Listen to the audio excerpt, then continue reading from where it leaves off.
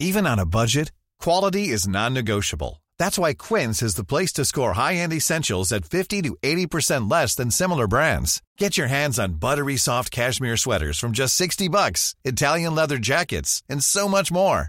And the best part about Quince, they exclusively partner with factories committed to safe, ethical, and responsible manufacturing. Elevate your style without the elevated price tag with Quince. Go to quince.com/upgrade for free shipping and 365-day returns. Welcome to the first Create More podcast with me, Ben Stewart. Now, for those of you who know who I very cheekily referenced that intro from, fantastic. You know exactly how the format of the next hour is going to go. And for those of you who don't, stay tuned till the end of the podcast to hear a nice story about who inspired this podcast and also who's on next month's podcast. So what is the Create More podcast? Well, I'm an architect. I've been at Make Architects now for almost 5 years, and just the architecture profession in general is huge, and there's just so many other areas that I want to find out about, and the podcast seems like the perfect way for me to go and interview other architect studios that I'm really interested in.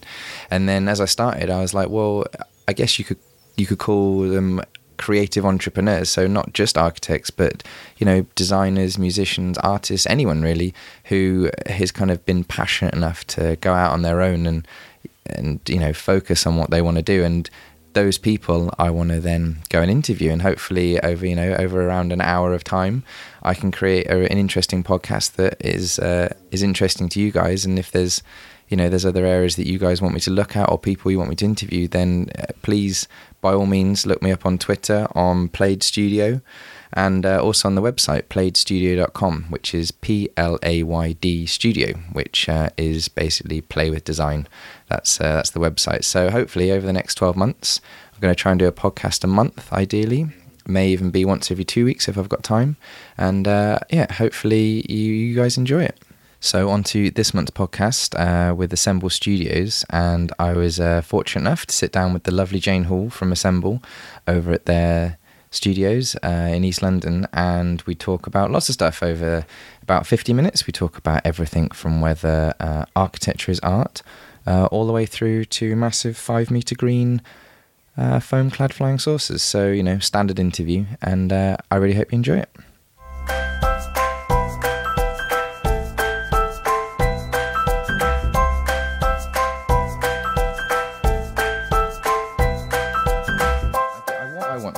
So we're basically starting now. What I wanted to do was I tutored like a part one. He came for like a work experience thing, and it was really fun. At Make? Yeah, at Make. And it was really fun him finding out loads of extra stuff about Make. And then he wanted to know loads of stuff, and I was like, I don't know. There's loads of things I don't know. So then I was like, well, I want to know more about... So we were discussing practices that we both really liked, and your name came up, and I was like, I want to know how they do it, because... You've done the Cinerolium. Cinerolium, still can't say it. But yeah, so we'll introduce. So I'm with Jane from Assemble Studios. Thank you very much for letting me come here. Hello.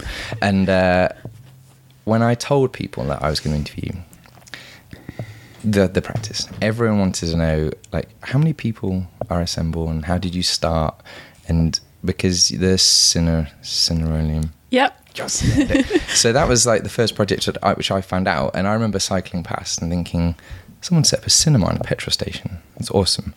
But how did that even start? And was that the first project that Assemble did, or was it a uni project that became an actual project? That's what I wanted to know. So the Cinerolium, I suppose we began talking about it in 2009, just after we'd all graduated from Cambridge University.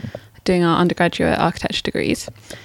And like all good plans or projects, they start in the pub. Perfect. So we were like, talking about our part one jobs and kind of knowing that we'd only be doing that for a year or two before going back to part two, and that what would be really great would be to see an entire project through from kind of the first brief and design stages to kind of complete construction, which was not likely to happen for all of us working in practice.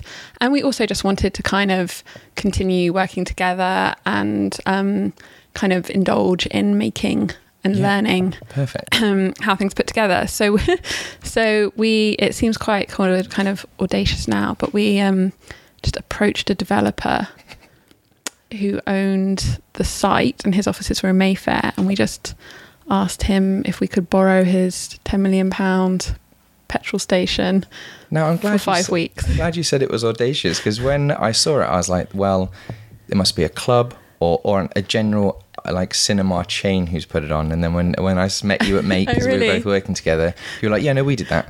I was like, I didn't know you could just rock up to a developer and say... Alice, one of the assemblers, just asked the guy, and he actually was like, started going on about how like his grandfather was an architect, and how he really didn't know how he'd ended up being a developer, and he'd love to have been an architect, and they'd just lost their planning permission for the site was running out, and the funding, so it was kind of mid-crisis, so he really didn't know what was happening. So the site was going to be just left empty, and we just showed him a kind of sketch idea of the Cineroleum. And he just gave us the keys for the whole time. But we were a really loose group of individuals. It was a kind of an average of sort of 15 people. But then we started just absorbing kind of others when we needed skills. So we brought on friends who are electricians, Amika, who's in our group, who now leads on architectural design projects, actually has a background in English and in running cinema. So we were like, we need someone to help us with projection. So Amika came in. So we had all these kind of diverse skills that we kind of drew on. And so the kind of group became defined by those who just had helped to build it. So we've had people come and go over the years just based on that. There's no like official group. Just an organic development of, we need you and you and you. Yeah. We need 10 people to build it. We're a team. Yeah. And there'd be people who just like a couple of friends who I think were students at the time, who we actually barely even knew, just turning up every day, not asking anything from us, didn't want to continue afterwards, but just would come and like sew and hammer curtains for like 10 hours a day. And then disappear and never see them again. And we were like, do you remember when Seth turned up every day? I wonder what he's doing now. So it's really amazing that you can just engage people. And I feel like the way that happens is you can offer something collective that people can take part in and kind of feel ownership. So then you had a program. You were like, well, we need to finish it in 6 weeks, 8 weeks, 2 weeks, and then you must have had loads of stuff tacked on, right? the cinema will go live, and you sold tickets for it, right? Yeah. So how did you go about like drumming up interest and stuff like that? Did you have another friend who was someone who worked in promoter?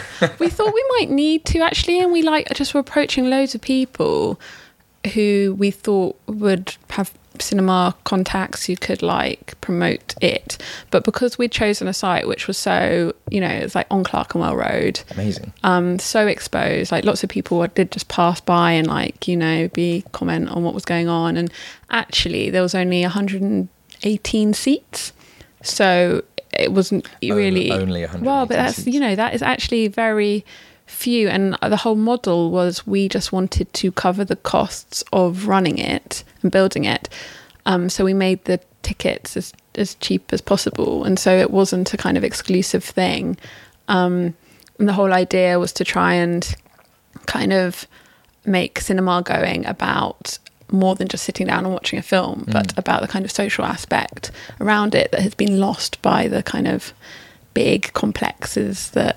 multiplexes that cinema now operates in. So you had things that happened around it before the film happened, or was it more a social thing? You had a bar? Did you have a bar? You'd come in. We had throw in a bar. We had pick a mix.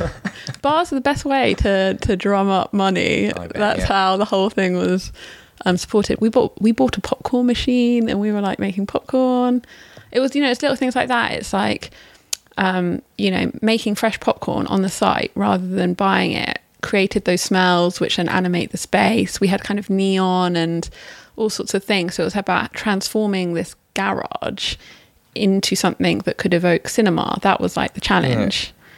And there's this kind of weird parallel between cinema going of the kind of 50s and 60s and that time when the automobile became kind of the symbol of modernity. And both of those things have kind of seen a decline. So we wanted to kind of bring the programs together and see what how they could be kind of compared or contrasted to Such a great idea. to create a new environment. And how long do you have the cinema open for? It was, well, so we were working off the back of temporary events licenses. So for any one site, I think you can have 15 temporary events licenses in 1 year. So we were open between Thursday to Sunday for, I think it was 5 weeks or something. So that was full yeah. time then? Or I guess you were working at Make? Yes, I was like running out the office, running a cinema. Right, yeah, But also we were like 20 people, so we kind of had a rota and you didn't have to be there every single night. It was going to work. That's the joy of working in a collective, is that like you all help each other out and I just think it all kind of comes together. Who did you part one to think you are, honestly? When I was a part one and I did my year out, I was nowhere near as proactive as that. I think that's what impressed me so much. You're like, yeah, you just got 20 people together, ran a cinema, did a bar, no biggie. Had But I think that's the thing. It's like, as an individual, it is incredibly hard to get anything off the ground. But when you have 20 people, if one person does something and it's successful, they're like dragging you along with them. So then you're like, you're kind of inspired by your peers to see what else you can do. So, when Alice got the keys and got the yes from the developer, it's, we're like invincible. We're like, right, well, we have to do this now. So Yeah. now I'm going to call Tyvek and find out whether they can give us free material. And then someone else called Formica, and suddenly truckloads of like kind of surplus was arriving. So it just builds up momentum, and you like, yeah, I guess it's like an entity in itself, right? So once, did you have to have like building control, structure engineers? Because you built seats, Yeah. so you didn't have the roof. Obviously, that was the Tyvek that came down, but you had. Yeah, there was the like, is the wind going to make these Tyvek curtains pull the entire structure down? So we actually called up Arup, who had built the structure in the 80s, and they told us about that it had been weighted for snow loading and stuff. And for that project, we didn't have any structural engineers, but we did take structural engineering friends around to advise. And that's also why in our first few projects, we worked a lot with scaffolding, because scaffolders have in-house engineers who will make sure that the structure is safe. So that's how we kind of got round those kind of Such a good idea. initial issues. Because we were chatting with my friends and we were saying that current university, you come out as a part one and then you just get thrown in to a big practice, right? And then a lot of the stuff you learnt at uni, you just learn everything new again in a big practice. Whereas when I saw the Cinerarium, it seemed like such a great, just a step up from making models. You just made a much bigger actual working. It's a working model, yeah. You learnt how everything fit together. You learnt budgets, timescales, everything. Yeah. Which seems like a way better process to learn to go into a real job than just being thrown in and kind of learning it all while you're in there. Because it gives you a sense of the start and the finish of every project, even like when you first start. Whereas on a big project, like Broadgate, when we worked on it, it was, years and years and years of design development. But I will always value detailing that 3 floors of basement. The basement. It was an experience. But I think that's also the thing, is that I think when you're working with people, you're not necessarily aware of the skills that they all have. So for example, like the cinema seats that we designed, we kind of collectively decided an approach that they would try and kind of best mirror the kind of flip up velvet seats of cinema going from the 50s. But obviously this was not going to be something we could achieve, so we would do it in scaffolding boards, but we would still try and like capture the decadence of that piece of furniture. And so in our group, we had actually some people who were very skilled furniture makers who we all together built prototypes, but they kind of led more on that side. And people started to take on things that potentially they had more experience in, but then because you would work with people and see these things happen, you would learn as you would go along, but you would never have that kind of fear or overwhelming sense that you had to do every single thing, which maybe if you're working alone on a new thing when you're very young for the first time, it's too much to take on. And I think that's the thing that we learnt more, was how do you, all of the kind of administering side of the project and how you just get something on site and organise it, was the kind of big learning curve, as opposed to like how to use a drill or how to make a good joint. Because I guess as well that's how many projects have you done assembled on that? You've done like 15 or something now, haven't you? I think we've got like 25 projects. that have happened or are happening, and we've had many more. Because it's set quite a nice language for all of your projects. Because I think that was one of the things that I think Assemble, one of the reasons I like the website so much, is there is a real sense of continuity between each project. There's always a sense that you've had a tight budget, and then inside of that you've worked backwards from your budget to try and achieve everything you wanted to, and like easier to get materials and then work those materials a lot harder. It's because I was looking for the Folly for a Flyover, which again, that was your second project, wasn't it? Yeah, the second one. Great second project. But that was a year later, wasn't it? Yeah, that was exactly. So at first when we did the Folly, we still weren't a defined group. We were still just a group of friends who were like, oh, what should we do next summer in our holidays?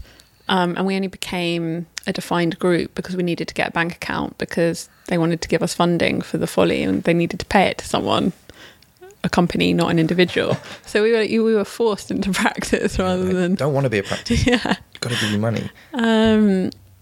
So yeah, that was the second one. But I think there's always been a sense that we do all collectively share as an approach, is a kind of enjoyment of making the most out of materials, but sort of finding kind of joy in them, and also kind of subverting or innovating, just like experimenting with what you can do with materials. It's just like so much fun making stuff and transforming things. Definitely. And as well, the temporary nature of the structures. Well, this was another thing we were talking about, was I guess it gives you a bit more freedom to play around. You know, it doesn't need to last 25, 50 years or whatever. So you don't have to worry about the longevity of the materials and the detailing. You know they'll last 6 months or however long some of the projects last.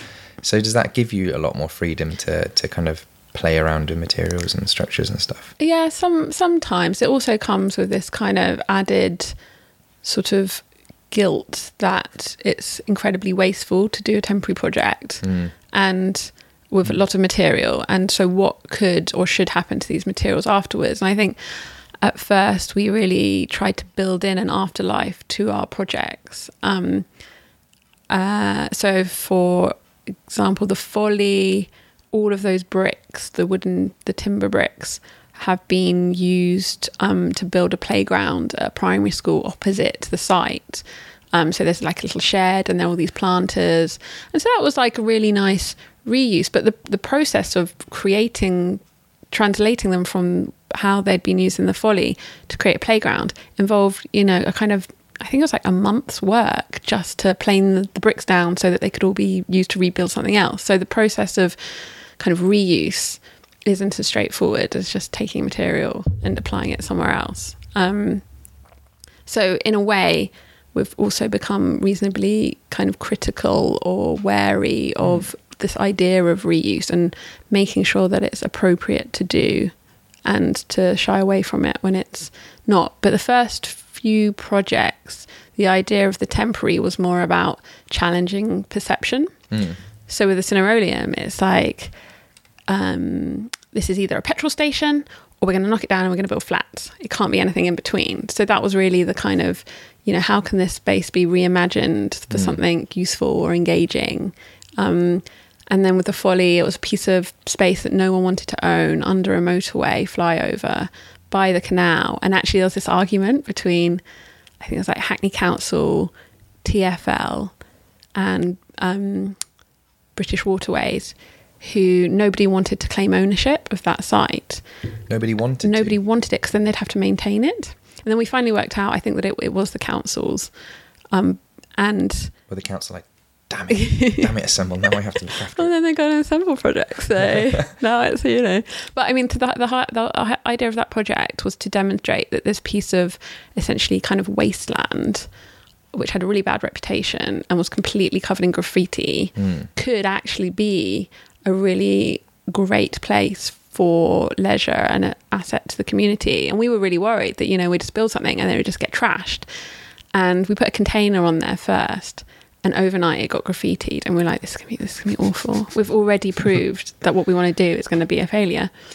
And then we built the Folly, and it was up for kind of 2.5, 3 months, and we had not one single problem with it. because I think if a space is valued and cared for and something productive and interesting is going on in it, then it is respected. And now I think that the use of that as a temporary project demonstrated that if more capital funds are available, something permanent could happen and transform a space and its reputation. I just find it incredible that, because I've cycled past there onto the stadium, and it is so dodgy down there. And there's no one around. We used to have raves down there. That used to be like the guy who came and did our bat survey. We had to get a bat survey.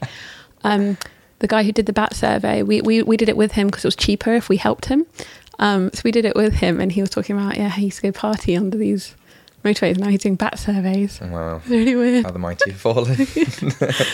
And was that, again, you had to organise events and stuff again? Was that like community-based events? Because did you go to local councils and see what groups were going, or any local areas, and try and get them to, inhabit that space or do classes? Because it's a massive space. I mean, it was huge, wasn't it? Yeah, it was pretty big. We wanted to use it as a sort of platform for events to happen in the summer, and we kind of worked with MUF Art and Architecture, who'd done a really comprehensive survey of that entire area to see what all the diverse range of creative activities and other activities that happen in the area. So we kind of engaged with many groups which they had kind of uncovered already, and invited them to do that. And at that point there were kind of quite a lot of interest in programming, so people really kind of took on that side of things and organised it, and we had a film thing again as well, because it was done in partnership with the Barbican, who had an animation exhibition on, so we were their kind of satellite kind of venue, so they provided a lot of content as well. I mean, it looks fantastic as well, because you just had the tip of the building just poking out, yeah. Just to confuse people as they drove past. Also, the idea was kind of referencing those nail houses in China, where somebody wants to come and build a road through someone's house, and instead of the person refuses to move, the house stays, and then the road has to go around it. So with the Folly, we had this site which it's kind of inexplicable. I don't know if we ever resolved it, but the road just splits in half. And so there's just this void between the flyover. So we put our little building up there, kind of reimagining the space with this narrative that the road had to be built around our stubborn little house. So you do have that strong level of narrative concept running through the whole thing. So as a group, do you sit down and really engage in the concept and then run that through the entire way? Because I would imagine inevitably when the thing gets more complicated, you have to build it, suddenly your concept becomes a little more rounded around the edges, but it seems like you really do strongly link it all the way through, and then your reuse at the end as well. I think it depends. I think we kind of, I'm not speaking for all of us, but the approach very much is we take on projects that interest us on a reasonably actually individual basis, and the first thing usually is just kind of breaking apart the brief and working out what the kind of interesting challenge is, and working out whether that brief needs to be rewritten, and so often the story or the narrative or the history of a project and how it's come to be is the most interesting thing. The housing in Liverpool, which we're working on, the Community Land Trust there have been working for 20 years to get this project off the ground, and actually what they've been working towards and how it's informing the kind of work that's happening now is the thing that's got to be celebrated, rather than designing something. You can't really necessarily translate that into design, but you can, as work and create a process which will generate a good design. But yeah, it depends what the project is, and I think that's the way we work. I think it's interesting that you kind of say that there's this sort of obvious thread, that you can see in terms of a kind of approach or style for our website. So, yeah. Which is it's quite funny to reflect on that, because I would agree that there's something that's obviously very much shared, but at the same time we try and create an environment where every single person can explore their individual interests and take on projects which maybe someone else would not want to do, and that that Assemble is really a platform for people to do their own thing and but be supported by a wider community. So we've never particularly had a project where it's been turned down based on some sort of group principle. So after then, because that was your second project, 2 summers in a row. You're still all part 1. Do you have any? None of you have gone back to do part 2 at this point. At the end of 2011, about half of us went back to do part 2, but that was after the Folly. And you'd got 2 projects back to back in all the architectural press, which is amazing, right? You're like, yeah, we're doing all right. So do we need to go back? We're pretty press shy. A couple of people, are just like, this is far more fun. I want to, carry on doing this. Don't need to go back to part 2. Whereas I think a lot of other people felt that part 2 was a way of just exploring another avenue, that it could offer something else that neither practice nor initiating your own self-build projects could do either. Well, suddenly the idea of being budgetless and clientless back at uni must have been quite an appealing prospect. Well, that's partly why I wanted to go to the Royal College of Art, because they just take that and run with it, and they engage you with so many other kind of ideas about what architecture should be in a way that I think a lot of schools don't necessarily focus on. So it was really attractive to go there, because it was like, well, I'm not going to get this in Assemble, I'm not going to get this in any other thing. So I think part 2 kind of complemented because when after part 2, because again there's not that many practices that do what you do, like kind of smaller temporary pop-up ones, or have been successful. There are lots of practices, I guess, that do it time to time, but once you come back again, it's like the reality is there's a lot of practices that don't engage in this kind of pop-up stuff. So have you found part 2 really beneficial? Are you really glad you've done part 2, or are you like, well, I guess I'm going back into the architectural industry? Or are you going to go down? Have you changed your view of architecture since doing your part 2? I don't know. I think I enjoyed part 2, but I think I already knew before I went to do it that it didn't really have anything to do with working in practice, or wasn't necessary for practice. And I think what it has engaged me in is a more kind of critical approach that's based in research. So now I'm doing a PhD about alternative practice, which kind of... What does that mean? So it's looking at methods and design practices that sit outside of traditional routes of kind of architectural design, which architects, employ to... that's what the kind of study is looking at why and how these kind of techniques are used. So it kind of mirrors slightly what we're doing, trying to do at Assemble. I'm looking specifically at interdisciplinary practice, collaboration, alternative methods of construction, and trying to kind of look at what roles there are for architects, which maybe aren't necessarily considered normal. So, it's really, it's really No, I think that sounds like a really good thing to have come out to do, because that's exactly what part 2 should do, right? Increase your awareness or interest. And I think it's really nice to be able to balance that kind of academic internal research process with live projects that are genuinely trying to use these alternative practices to create sustainable work. So have you all been kind of studying architecture, or the large majority of you studying architecture part 2 and doing Assemble kind of at the same time? Is that how it's able to sustain 18 people, I guess, because everyone kind of chips in as much as they can, and it kind of the momentum's still there, I guess. I don't know, because I think Assemble was never something that people sat down and decided this is what we're doing. It's just kind of evolved. So the few people who didn't go back to do part 2 just kind of started going out and trying to get other projects, and we built Sugar House and tried to make this into a kind of venue and stuff, and that was really what... Are we in Sugar House now? Yes, this is Sugar House, and then what's the one across the way? So Sugar House is the kind of main warehouse space where our office is, that we share with some carpenters called Workshop East, who run the workshop for us. And then we have Yard House, which is the artist studios that we built. So kind of building up this community and establishing it was a kind of project in itself. But obviously when we all graduated, there was suddenly a workforce, and so we went out and got some work. But it's definitely been a kind of organic thing, so it's hard to say. It feels like Assemble potentially is something that's quite easy to define, but even only a year ago it would have been more impossible or different. I keep saying about the website, it's got a nice theme to it. If say this was the same setup but 15 years ago and the internet just wasn't that widely used, there was a time before the internet. Apparently it's all in black and white. I remember this. That's what our website's in black and white. We're channeling analog.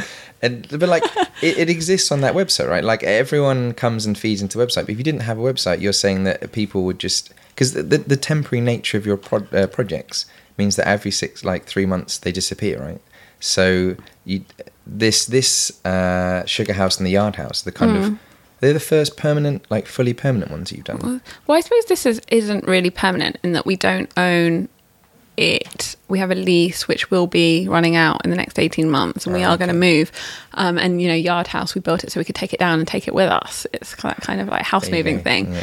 But it was I can't remember what order we did things in now. I feel like I should explain where we are to people listening. We're kind of in a very large warehouse, right in the middle, in a self-contained box in a very large warehouse. And this is your lovely. We used to call it our above-ground bunker. But it's a concrete. So you kind of come in and you're in a workshop, and then you come through the door and there's a wonderful little white room, and you've got your computers and desk in. But you are in a live work. There's carpentry. There's carpentry, stonemasonry. And then the Artists in Yard House are just a kind of eclectic mix of super talented people who make everything from textiles to, we've got a fiberglass whale being built outside. Naturally, why wouldn't you? Yeah.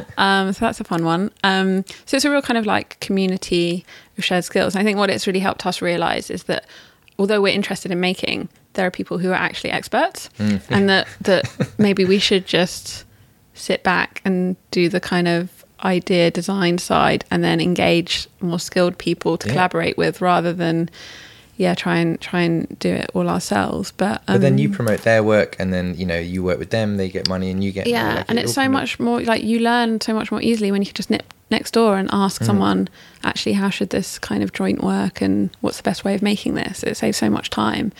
And the people you leased this warehouse off, are they interested? Because I think you said last time we spoke they were interested in kind of moving you somewhere else, or they're developing this whole area. They've got this kind of 10-year plan, and we're the last phase. So they will be moving us on, and we're currently looking for someone to take us. But we want to expand. We see sort of Sugar House as a project in itself to try and create a kind of sustainable creative community. Because the way it's set up is it's a kind of beautifully made kind of house. It looks like a house on the outside, but it's got 6 studios in, and 8 studios, and people rent each little kind in the of yard space. house. Yeah, in the yard house, right? Yeah. It's 16 bays, and people rent a bay. And it's really nice because they've created their own little community, and when we move on, they want to all come together, which is really nice, because I don't think you necessarily get that in a normal artist studios where you just rent, like a cold room somewhere and by yourself, or a desk, and everyone's moving about. Everyone feels But walking around there, that felt exactly like what I remember uni being like when you're stuck in your little studio pods, right? Everyone chatting, everyone painting their own little rooms, whatever colour they wanted to and stuff. Yeah. So and we have kind of events here, so they kind of have open studios and exhibit their work and sell stuff, and that's always really nice as well to kind of see that all happening. Because my favourite part of in Makes offices is being by the model shop. You get to see stuff being built, and you see so many different projects, all being built at the same time, all doing little cool stuff that you pick stuff up, which is exactly what must happen here, right? So all of your exploration through different materials and things, you just feed off each other, right? So how many of you now in here are permanent? Is anyone full time here? Yeah, there are a few people who are full time. A lot of people have teaching roles. It's a bit of a mix. The way we operate is that you take on projects that interest you, that you have time to do, and you can pick and choose your workload. So it's really easy to come and go, and take on whatever you need to do or want to do at one time. So it's really super flexible, and people sometimes kind of pursue research trips or go away and work for other people in other offices, or they come back. It's really open. And when someone gets a project in, and do you... Because remember last time I came, you were saying, all right, we've got to go because we're going to have like a peer review, or you're all going to sit down and chat? Pan-assemble, there you go. So do you all sit down? Is that because, I say there's consistency through the projects. Is that how, do you all go, you don't go, that's rubbish, take that down. You go, well, what about this? Or we could do this. We do say, that's rubbish, why are you doing that? It's brutal. It is. So it can be quite brutal, but the Fights, thing... punches? Never had a fight. There's been some... Yet. Yeah.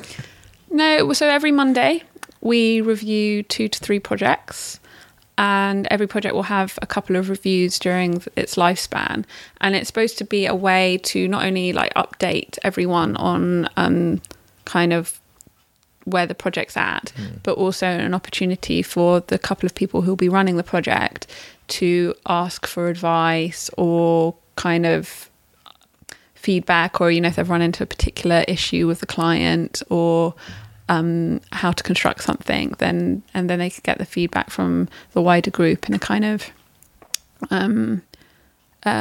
in a way where we can all kind of discuss it. But the autonomy really does lie with the people leading the project, so it's up to them to interpret that feedback and react to it or not. No one's going to stop them, because it's the people who've been working on it that know the most about it and know what's best for it. So that works out kind of quite well. And you've got the scale of projects you're working on now. Is the plan to try and get bigger projects like the Yard House, and to try and expand and increase the size of Assemble, or are you happy with the kind of scale and size? Do you turn down work, for example? Yeah, we turn down work. We don't win work. We so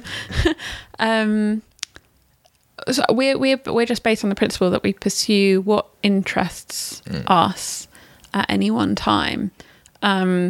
So when we won Goldsmiths, it was a complete surprise, because we'd never done a gallery or really a building before, and Goldsmiths University kind of took a very good risk with us. So now we're doing an art gallery. So it's like, which is really exciting. Yeah. But it's not something that was kind of actively pursued. It's like, we really want to get into cultural projects. It was more like, this looks like a really interesting project. Which is do cool stuff. It's the nicest way to kind of self-regulate yourself, isn't it? Is that cool? No, we're not doing it. Yeah. Assemble as the size it is based on the volume of work that's interesting to the people who are working here at the moment. I'm glad you brought up the gallery, because that is quite a large step up in every way, isn't it? So is everyone like, well, this is like a big deal now, so we need to get the skill sets here? Do you all like chime in, because that's a kind of significant amount of work, isn't it? I mean, people kind of work across it and help out, but we're working with really great structural engineers and M&E consultants who are sort of very knowledgeable and help develop it. But it's just a like learning process that you just deal with everything as it comes, and it's by no means beyond the kind of capabilities that people have here. It's just applying it to a different. So how far along typology is the gallery? Is it still in the early concept stage? It is moving on to stage E, which what's that now? 4? Stage 4. Yeah. So it's going on site this summer. And what will be complete next year? So that's incredible. That's really exciting. Are you involved in that, or is it? I did the competition and have worked a bit on it, but I'm not on that directly anymore. No, that's an exciting one. It's massive. Really how big is it? I can't remember. It's big. It's big. It's big. Well, we're renovating a Grade 2 listed, it's like swimming pool. In New Cross, which has existing art studios of the kind of fine art students, and we're kind of putting a gallery on the back, and it's about kind of carving out this existing space, but also offering a kind of diverse range of new spaces. So it's kind of celebrating what's found there and trying to make the most of it, but also not providing the kind of white box thing that you'd expect in a gallery. But recognise that work should be challenged by the space that it's being displayed in. Has it been a lot more work than you expected? Like, because it's so complicated as well. Like a gallery, there's so many things to take in, or you're like, no, we're Assemble, take on the chin, whatever. No, I mean, it's obviously like a lot of work, but that's like totally expected. It's, you know. When you, because I was wondering, when you negotiate the fee, are they like, you're students, you don't get a decent fee, or you're like, no, we're Assemble, like, we were actually the most expensive. Really? Yeah, we were the most expensive. Damn straight. Exactly. Well, you know, perceived added value, like, look at all the things, you know, especially how much artistic press you get and things. So I think, ooh, with a microphone. Yeah, I know. So sensitive.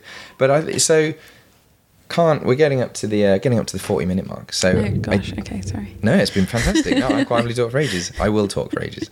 The Turner Prize.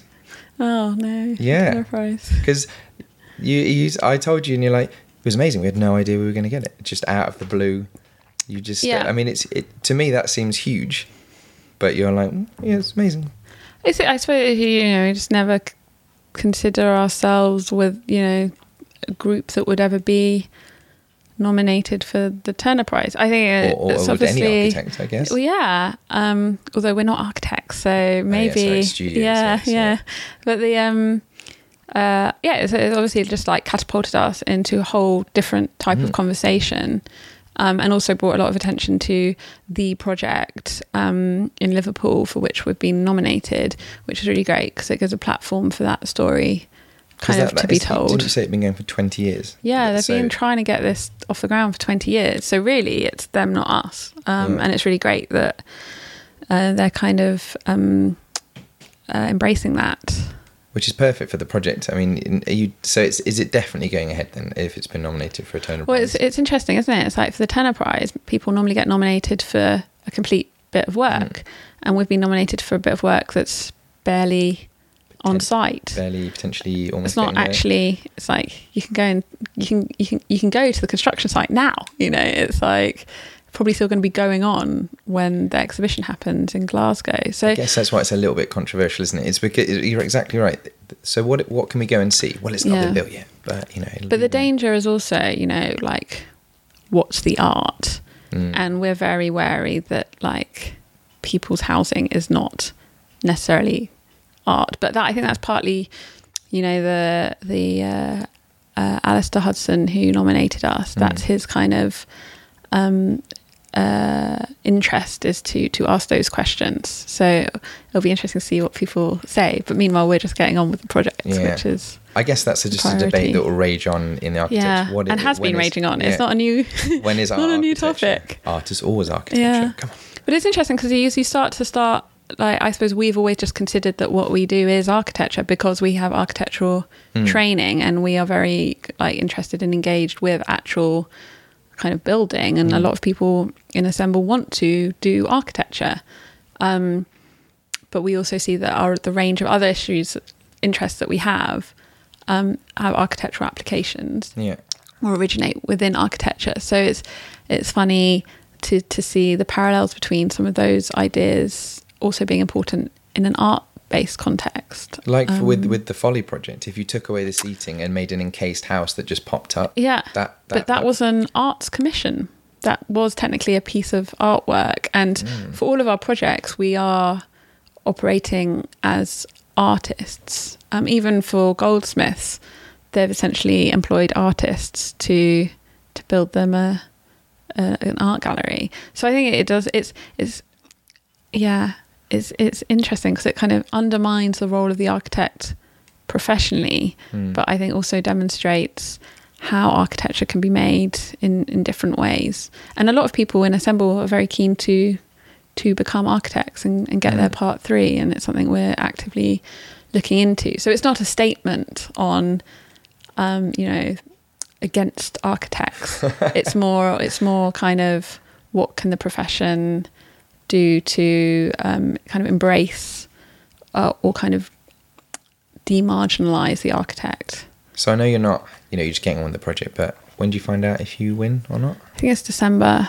Oh man, that's ages away. Got to go to Glasgow to see whatever we need to do Just to build some. it. We need to do some art. Nah, you've done all the hard part. You got nominated. So when do you actually start building, or is that still up in the air? The project itself. Yeah. It's on site now. Oh, okay. Yeah. We're doing 10 houses for the Community Land Trust, working with them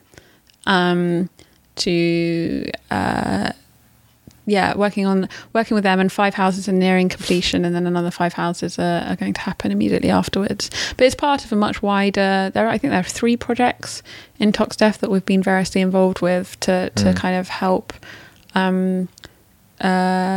sort of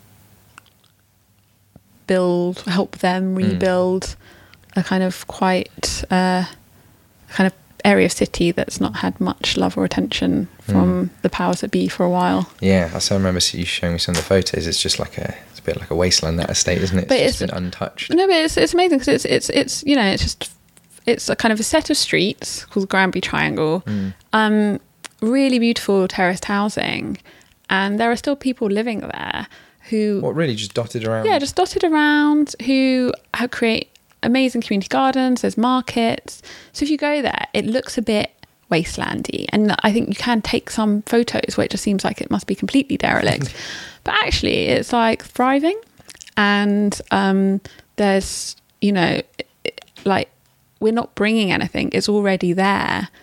We're just kind of doing our job to enact the kind of building process, which is what they've needed help with. So has the Turner Prize been concentrating on the kind of added value that you're adding to this, not as in value as in money, as in like for community, or like making the street more artistic, or is that where you're wondering why you've been nominated? I mean, I have no idea.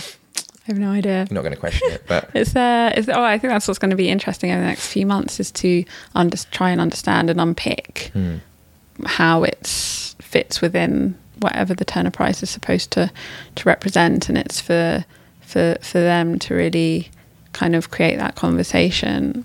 For us, the project's quite kind of clear. We're just assisting the Community Land Trust, who very much have instigated this project themselves. So, you know, like we were talking about the kind of the momentum of Assemble, it kind of just draws everyone in. Surely getting nominated for the Turner Prize, everyone feels it just adds an extra level of seriousness to Assemble. And I was wondering, like, you've got a really good client base now. You've been, you know, you're in the press a lot. People are really starting to recognise who you guys are. Is the goal to kind of make this a permanent thing, or does everyone eventually want to kind of draw in and work here permanently, or is the luxury of kind of picking the projects you love and it's a passion thing? I guess the more pressure, inevitably less creative it becomes, because it's like a business then, isn't it? Is there that kind of ratio of when does it become a business? Is it still a passion project, or are you guys aware of that or discuss it? Or I think Assemble is just whatever it is at that one moment, defined by the people who are there, like, working on it. I mean, we often are like, how do we define who's in Assemble? And often it's just like, well, who's on the lunch rota? You know, if your name's on the lunch rota, then you're in Assemble. But that, you know, that's not a perfect way of doing it, because there are others. But I think it's not really a concern about making it into a business. I mean, we take on design and architectural projects like any other practice would, and it's sustained by the work. So when we have work, we are Assemble, and when there are no projects, maybe we're not Assemble. I don't know. And no one's got a long-term plan. So I think that's what's quite interesting, what you were saying earlier about talking about the temporary, because we don't actively now pursue temporary work. Some of our projects might have that element, and we definitely kind of feel like we've explored what potential temporary projects have. But I quite like thinking of Assemble as temporary, in that this week it's how it is, and next week it could be completely different. And that this kind of change and the ability and flexibility of it to be whatever it needs to be in that moment is like the kind of quality which is hard to define, but potentially the most interesting bit about it. Yeah, the idea you can deconstruct Assemble and it disappears, and then rebuild it again at a later date when you need it. I mean, we could only take on office developments, and that's what Assemble is. But it'll probably have the same sensibility and approach. It's just the type of work will be different. Or tomorrow we could all turn around and say, like, we're artists now, we're only going to do Yeah, we've been nominated. yeah, exactly. But it's just not going to be like that, is it? So it's about individuals working kind of collectively to just create work that interests us. Because I think because doing the podcast, what drew me to kind of Assemble and the other people I want to interview is that they're kind of they wear their personality on their shirt, right? Like, as I just said, Assemble, you have, like, I feel you have quite a strong architectural design, and you've just said, well, actually your practice itself kind of represents how you do buildings and how you work, and it feels like a very pure expression of what it is, I guess, and that's what I liked. And hopefully I can interview other people. Can we put that quote on our website? Pure expression of what it is. Sure, why not? I'll be quoted. Yeah. Ben Stewart, 2015. But one of the things I want to say was we're coming up to the 50-minute mark, so we'll wrap this up now. But I'm going to publish this on a podcast app called Acast. And then the idea of Acast, you can embed images and stuff into a podcast, right? Cool. So as you're listening to it on your phone or your computer or anything, the images pop up. So what I wanted to do is, obviously this is such a visual conversation as well, and I'm familiar with the project, but I'll stick, if it's okay, their website images on, tiny quality. And then any links and stuff that we've mentioned about the Turner Prize and stuff, and the competition entries and some of the Folly and some of the articles and stuff. Cool. Try and put all that in, because I guess the idea is I want to try and do one a month, or ideally 2 a month, but I see how much time I've got. And then at the end of the year, there's like a really nice, like, historical and evidence-based thing of all the things that I kind of, like a little adventure I've been on. So so that's what I want to do. But I guess we'll wrap up with, like, what are you working on now? Like, when I came in, there is an enormous pink fake concrete slide. Yeah. You can explain it a little more elegantly than that. So I'm currently working on the Brutalist Playground, which will be in the RIBA gallery space, Portland Place, for 2 months this summer, opening the 9th of June. And we have taken these amazing, surreal play structures built in concrete in the 1960s and 70s that no longer exist, but you can see in images from the RIBA archives, and we've interpreted them for a gallery space to try and entice and bring interest to these kind of projects that have not really been seen or given any kind of attention before. So we're working with Simon Terrell, this artist who we've kind of dragged into this world of reconstituted pink, green and blue foam, who's also materials. Done some amazing film work using archival images. So hopefully it's just going to be this, like, really weird, just super weird play space that might get people, for adults, for children. You have to take your shoes off, which is going to be great. So the idea is it's a way of using the platform of an exhibition to provoke a kind of conversation or questions about play, brutalism, risk, materiality. So without posing any answers, but just kind of creating an incredible space to sort of investigate these issues. Enormous, and they're incredibly pink. You should see the flying saucer. It's a 5-meter diameter steel structure clad in green foam with a bright yellow handrail. Not it's something definitely I was worth coming to today. See. Yeah, that sounds. Doesn't sound like something I would expect to see. 5-meter flying saucer. Yeah, covered in pink foam. Green foam. That one's green. Sorry. Yeah, sure. That makes more sense. So yeah, that's a fun one. Where is it again? RIBA. RIBA's main building, Portland Place. Amazing. Yeah. Thank you very much. That was brilliant. Thanks, man. No, nice to talk to you.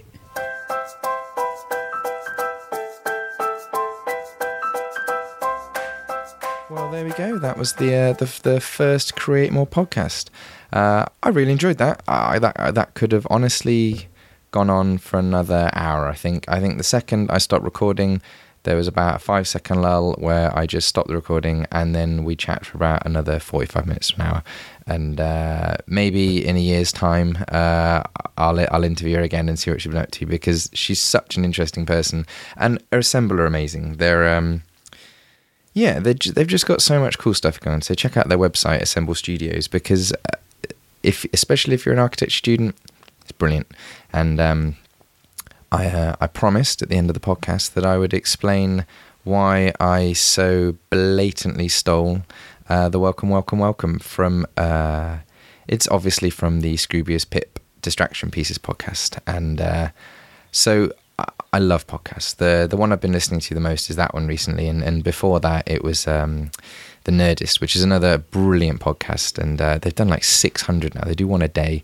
I don't know how they do it, and it's brilliant. And then that got me into the Distraction Pieces podcast by Scroobius Pip, and I didn't know anything about him. I never heard of him before. He literally popped up on iTunes as someone as you may like listening to The Nerdist, and so I started listening to his podcast, and it was just really, really interesting.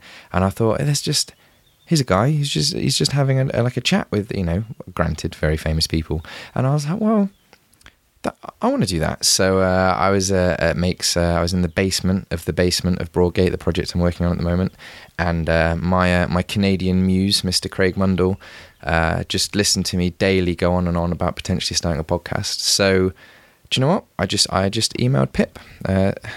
Call him Pip, first name basis, and I said, look, I'm just thinking of starting a podcast. Do you have any advice? Like, how did you do this? How did you do that?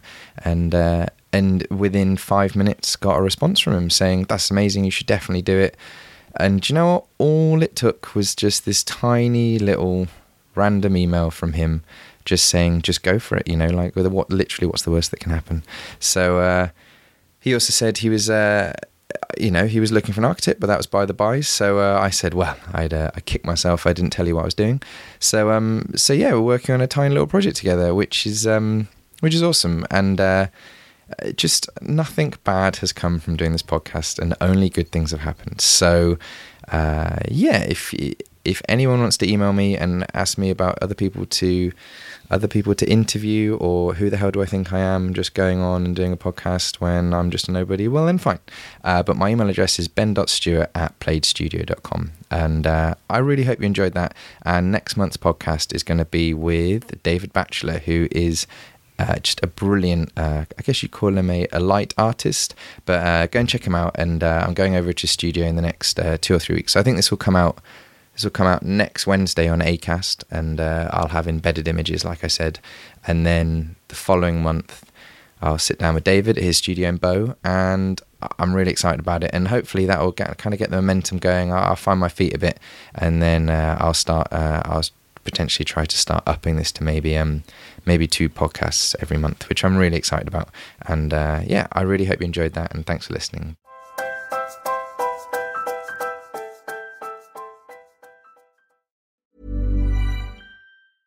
Even when we're on a budget, we still deserve nice things. Quince is a place to scoop up stunning high-end goods for 50 to 80% less than similar brands.